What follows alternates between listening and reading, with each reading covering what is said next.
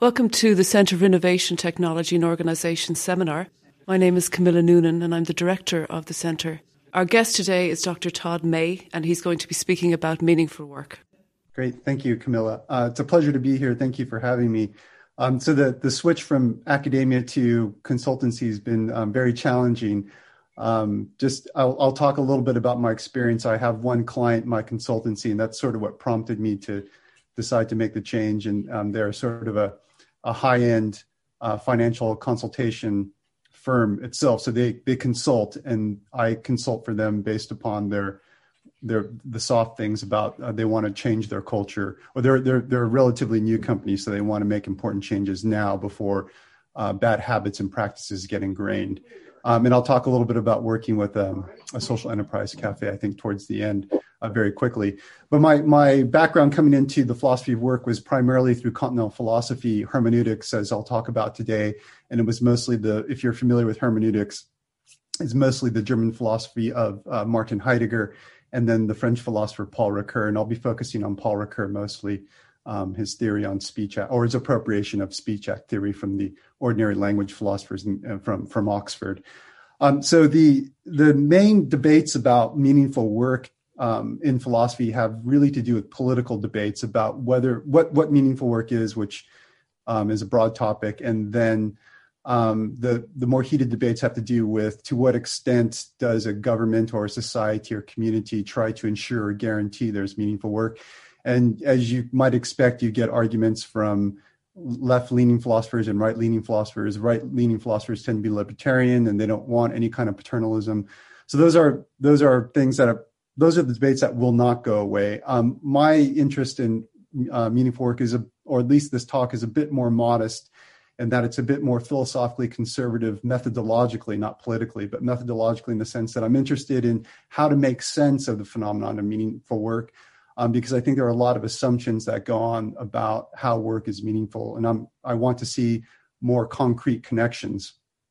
So one aspect of this area that I want to focus on is what I try to talk about in terms of the work flourishing gap. And I mentioned it in an article on speech act theory in philosophy and social criticism. So this seminar I'm kind of using as a work in progress to hear some ideas about what you think about my idea of this work flourishing gap. And it's more, at this stage, is more of an intuition, what I've observed. It's not been entirely systematic, but from what I can gather, it's consistent with a lot of the empirical literature on meaningful work that comes out of sociology. So the work flourishing gap is essentially this. So we tend to have a cognitive bias that we just see work as a physical activity. And when we talk about meaningful work, we want to talk about how meaningful work coincides or links up to these things that tend not to be physical. They tend to be intellectual primarily. They tend to be imaginative. They tend to be psychological. So things that aren't readily or noticeably concrete or physical in that sense. And so in a lot of the literature, the gap tends to go unrecognized. And what happens is they just talk about an instance of work, and then they correlate it with what someone says about it, or what a sociologist takes in terms of an interview or empirical data gathering, or a philosopher might just sort of broadly observe these are the kinds of things that go on. These are what other philosophers of work talk about. And so we can link an activity of work to something like job satisfaction, although there's a lot of blowback against identifying meaningful work in terms of job satisfaction. A lot of political philosophers will talk about capabilities, autonomy, increased self-esteem. And so one of my concerns is this might happen. This might in fact happen, but if we don't understand how it occurs theoretically, then we're making some big assumptions about how work is meaningful. And I think one of the big knock-on effects of this is that in the empirical literature, what happens is we make the assumption that, or we talk about meaningful work, and then we try to cite empirical examples of, yes, worker A says, I get satisfaction from this. I feel like I'm contributing to a greater good, these kinds of things. But for me, that doesn't prove that particular act is, or that particular activity of work is meaningful. It merely presumes that there's this relation going on. So I want to see how it's going on. So my approach to the work flourishing gap is to try and think about work as not just a physical activity, but as something more. And so that's why I take hermeneutics. And hermeneutics, if you're familiar with it, it's sort of its strength and its weakness is that it presumes and tries to understand how every kind of phenomenon that we encounter is linguistic. So it's sort of language or interpretation all the way down. And there's good and bad versions of that. One, you can get sort of a very post-structural version, which means that everything's constructed and written. That hermeneutics doesn't go that far, at least not the initial thinkers like Gadamer, Ricoeur, and Heidegger. But they certainly they think there's a lot that can be gained from viewing different kinds of phenomena as being linguistic. So I take Ricoeur's speech act theory, which is one side of his theory of action. The other side has to do with narrative. I won't go into that. And what he does is he looks at the speech act theory of Austin and Searle, primarily Austin, and he's interested in the way in which they carve up the three distinctions. So there's locution, illocution, and perlocution. And I'll just briefly mention, if you're not familiar with Austin's speech act theory, I'll just briefly mention what he does, what Searle does. So they're primarily interested in illocution, but to begin, locution has to do with constitutive statements, or if you do a lot of philosophy, analytic philosophy, they have to do with propositional statements, assertions, and there's obviously controversy about whether or not those are the same thing, but that's a different matter. And if you take a statement like it's raining at the illocutionary level, they'll just look at it as to whether or not it's accurate in terms of its correspondence to what's actually occurring. So if it's sunny outside and I say it's raining, obviously that fails at the locutionary level. And illocution has to do with conventions and normative frameworks about whether or not something fits within a kind of performance. And of course, Judith Butler and a lot of other philosophers look at this illocutionary level to see how different kinds of spheres of language games and activities and practices are virtuous or vicious in terms of what they do. So a lot of the feminist philosophy looked very recent, or it was a few years ago, looked at the way in which language and pornography work and how it fits within its own normative framework, but then how it becomes vicious in relation to other types of communities and practices. And then there's perlocution. And interestingly enough, Austin and Searle really don't have much time for perlocution because particularly for Searle, Austin's a little bit vague on this, but particularly for Searle, perlocution has to do with unintentional effects. And so there's not much he has to say about that. Now, I'll go into more examples about the difference between the three when I look at work. But what's interesting about Ricoeur is he's interested in illocution, to some extent locution, but he's really interested in perlocution. He thinks that the perlocutionary dimension is what has potentially a huge impact in terms of transforming the way we think, the way we see, and the way we imagine. So I'll go into that in a little bit. Okay, and so what I like to say about perlocution is Austin and I believe Searle call them sequel effects. They're just things that happen. To give you an example, if I say the phrase John smokes at the locutionary level, you can take that to mean, is John really smoking or does he really smoke? At the illocutionary level, for Searle, it depends how I'm going to render this. So if I say in this tone, John smokes, it's sort of morally critical of the fact that John smokes. And so that fits within a kind of normative framework of you have background knowledge that smoking's not good. Maybe it's said in an area that's public. And so you say, okay, maybe it's okay to smoke, but it's certainly not okay to smoke in a public area. So those kinds of things come in. And those are very important to Austin and Searle for understanding what that's doing at the illocutionary level. Because illocution just has to do with truth conditions and illocution has to do with all this background knowledge you're pulling in to understand what's going on. Now, the perlocutionary level for John smokes might be, it instills some kind of hesitancy in me to continue my own habit of smoking. And that may not have been intended by the speaker who says it in that way. So that's what's going on in those kinds of everyday instances of speech act, according to Austin and Searle. If we look at work, if we view it as a linguistic artifact, we can translate what's going on in the three dimensions of locution, et cetera, into work-specific types of things. And so what I like to talk about is the locutionary aspect of work is simply the task. So it could be performing data entry. It could be you doing teaching preparation. It could be you doing research. And then it's instrumental in that aspect. And this correlates very well with how there's assumptions about the physical activity of work. That's simply the physical task of doing something. And then, of course, the jump for a lot of philosophers and sociologists is to ask whether this is meaningful. Worker A reports that they get a great sense of satisfaction from data entry or marking essays. I know if you have to do that, you probably enjoy that quite a bit. So that's very simple for Recur.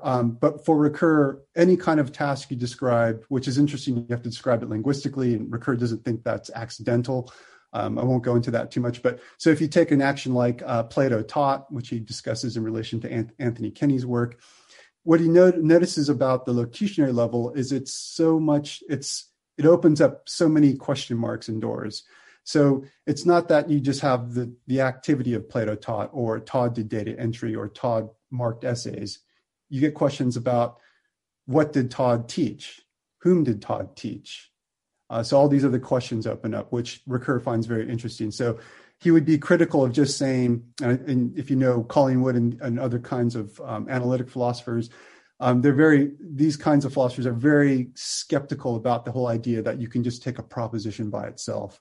So the present king of France is bald, to take Bertrand Russell's example. There could be a lot of controversy about this statement about how you determine whether it's true. Philosophers like Collingwood and Recur would say, come on, this is a non-starter. It doesn't meet certain conditions to even consider it as a truthful statement. So there's so much more going on in propositional statements at the locutionary level. Now, action at the illocutionary level is interesting because if you take the example of Plato taught, the question is, did Plato teach well according to certain conventions? Did Todd do the job talk very well when he came to interview at UCD for the Center for Innovation Technology? These kinds of things. Maybe I just stood looking at the screen of my presentation instead of engaging the audience. So these are the kinds of things that come at the illocutionary level about action. Now, the perlocutionary level for Recur can be intentional. I think in some of the literature I say it's unintentional, but it can be intentional or unintentional.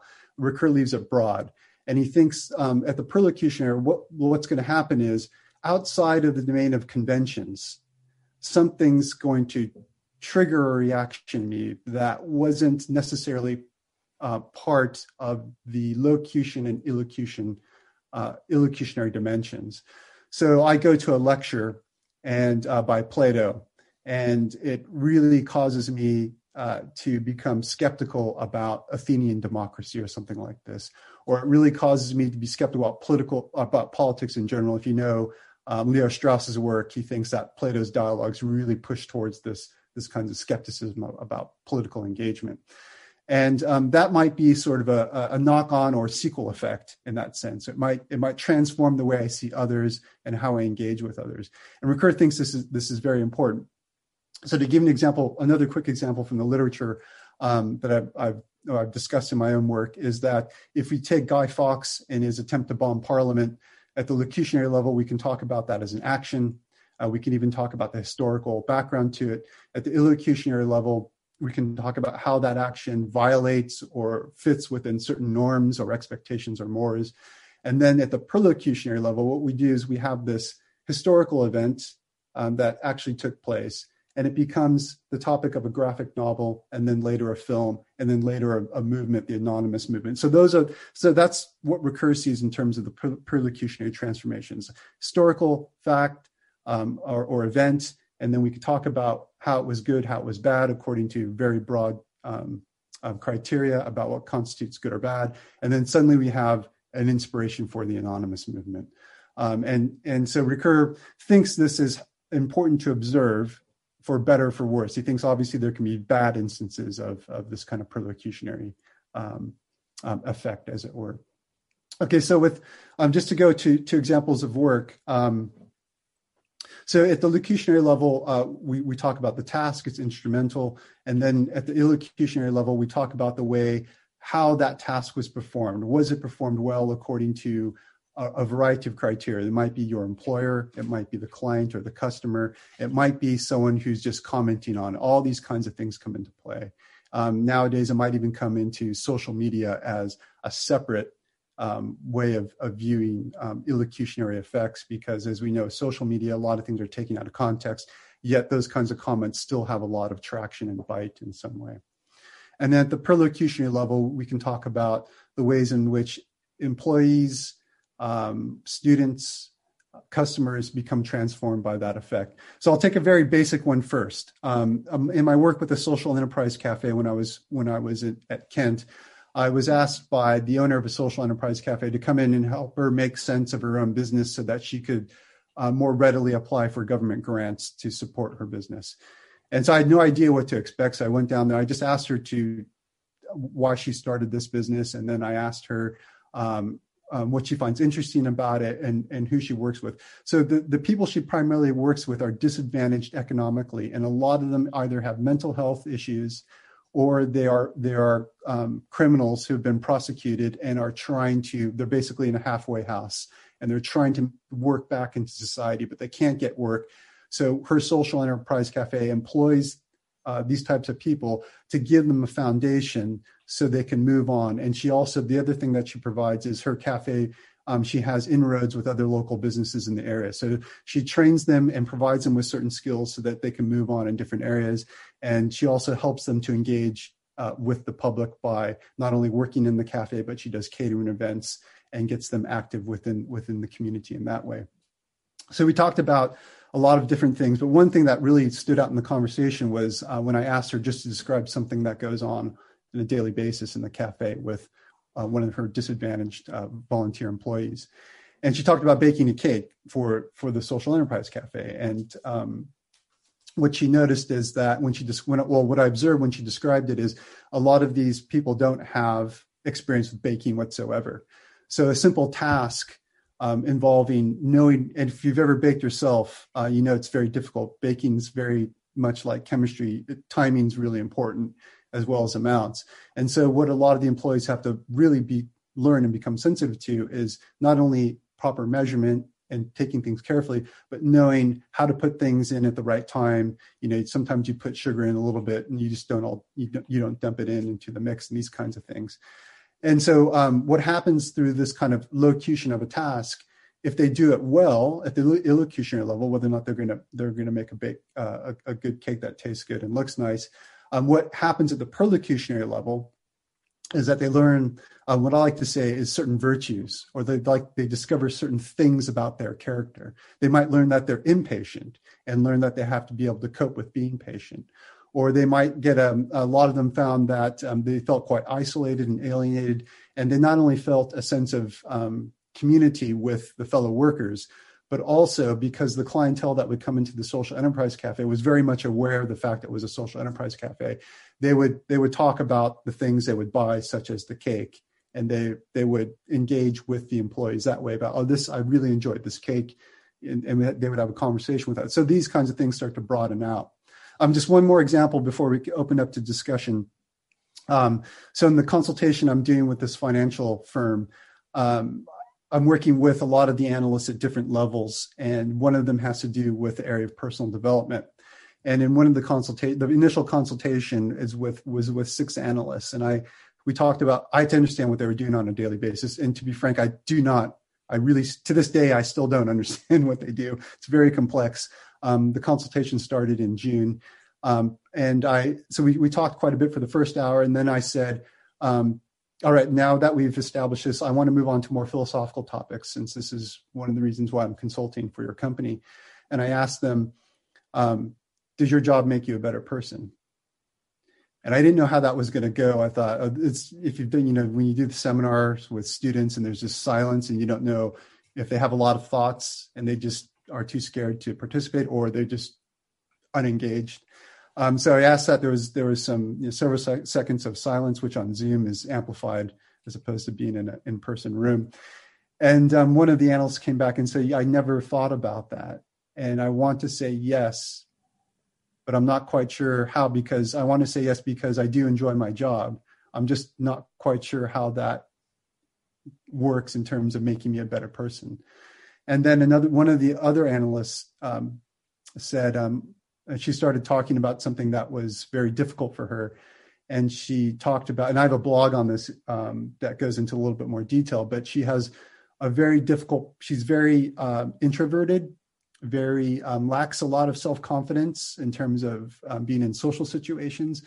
But as an analyst, what's interesting is that her role demands that she be outgoing, engaged, and confident, because she has to go into firms. Often it can be a very hostile environment, because when you bring in an analyst or a consultant, a lot of the employees within the client firm think that you're either going to make them redundant, or you're going to criticize the way they do something. And what she found is that because of these kinds of demands, she thought she wasn't going to do well. But what she found was because of certain resources available to her at the company, including mentorship, she was able to see herself in a different role when she was actually performing her job. So she has all these tasks at the locutionary level, and whether or not she's doing them well at the illocutionary level, but the perlocutionary level, she gets this kind of opportunity to step outside of herself and actually see herself as a different person when she's in this role.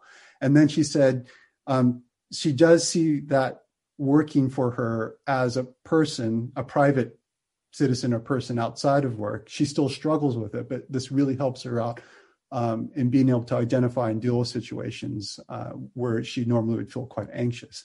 So that's the way in which I like to describe the different dimensions of work. And I think, although it might be quite trivial, I think describing work in terms of this linguistic theory of speech acts really opens up a lot of different dimensions. And the other thing I think it provides is, I mentioned this in some other literature, is that it helps us to provide different critical perspectives about what's going on with work. So there's not just one thing about work, whether it's the bottom line about being instrumental, locutionary, or looking well or doing things with style. You have sort of a pluralistic or multidimensional approach where you can see these different things going on and measure them against each other in some way. And I draw on Amartya Sen's capabilities approach to articulate this, so we can see each kind of level as a functioning within a capability of living well. And you can see whether or not there's a conflict, and if there's a conflict, which functions are conflicting and which one might have more meaning to you as a person. So I hope that wasn't too long or too fast or convoluted, but yeah, that's it. And thank you.